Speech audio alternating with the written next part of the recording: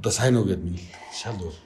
Амар минь дөрөв дааган 75 бэрүүлчин 50 он тарган орсон одоо цагаан авдж гин үү.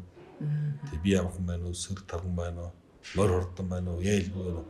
Дандаа хөөрөм хил цүмэд яваад. Мэдлэг ёслол юм л да.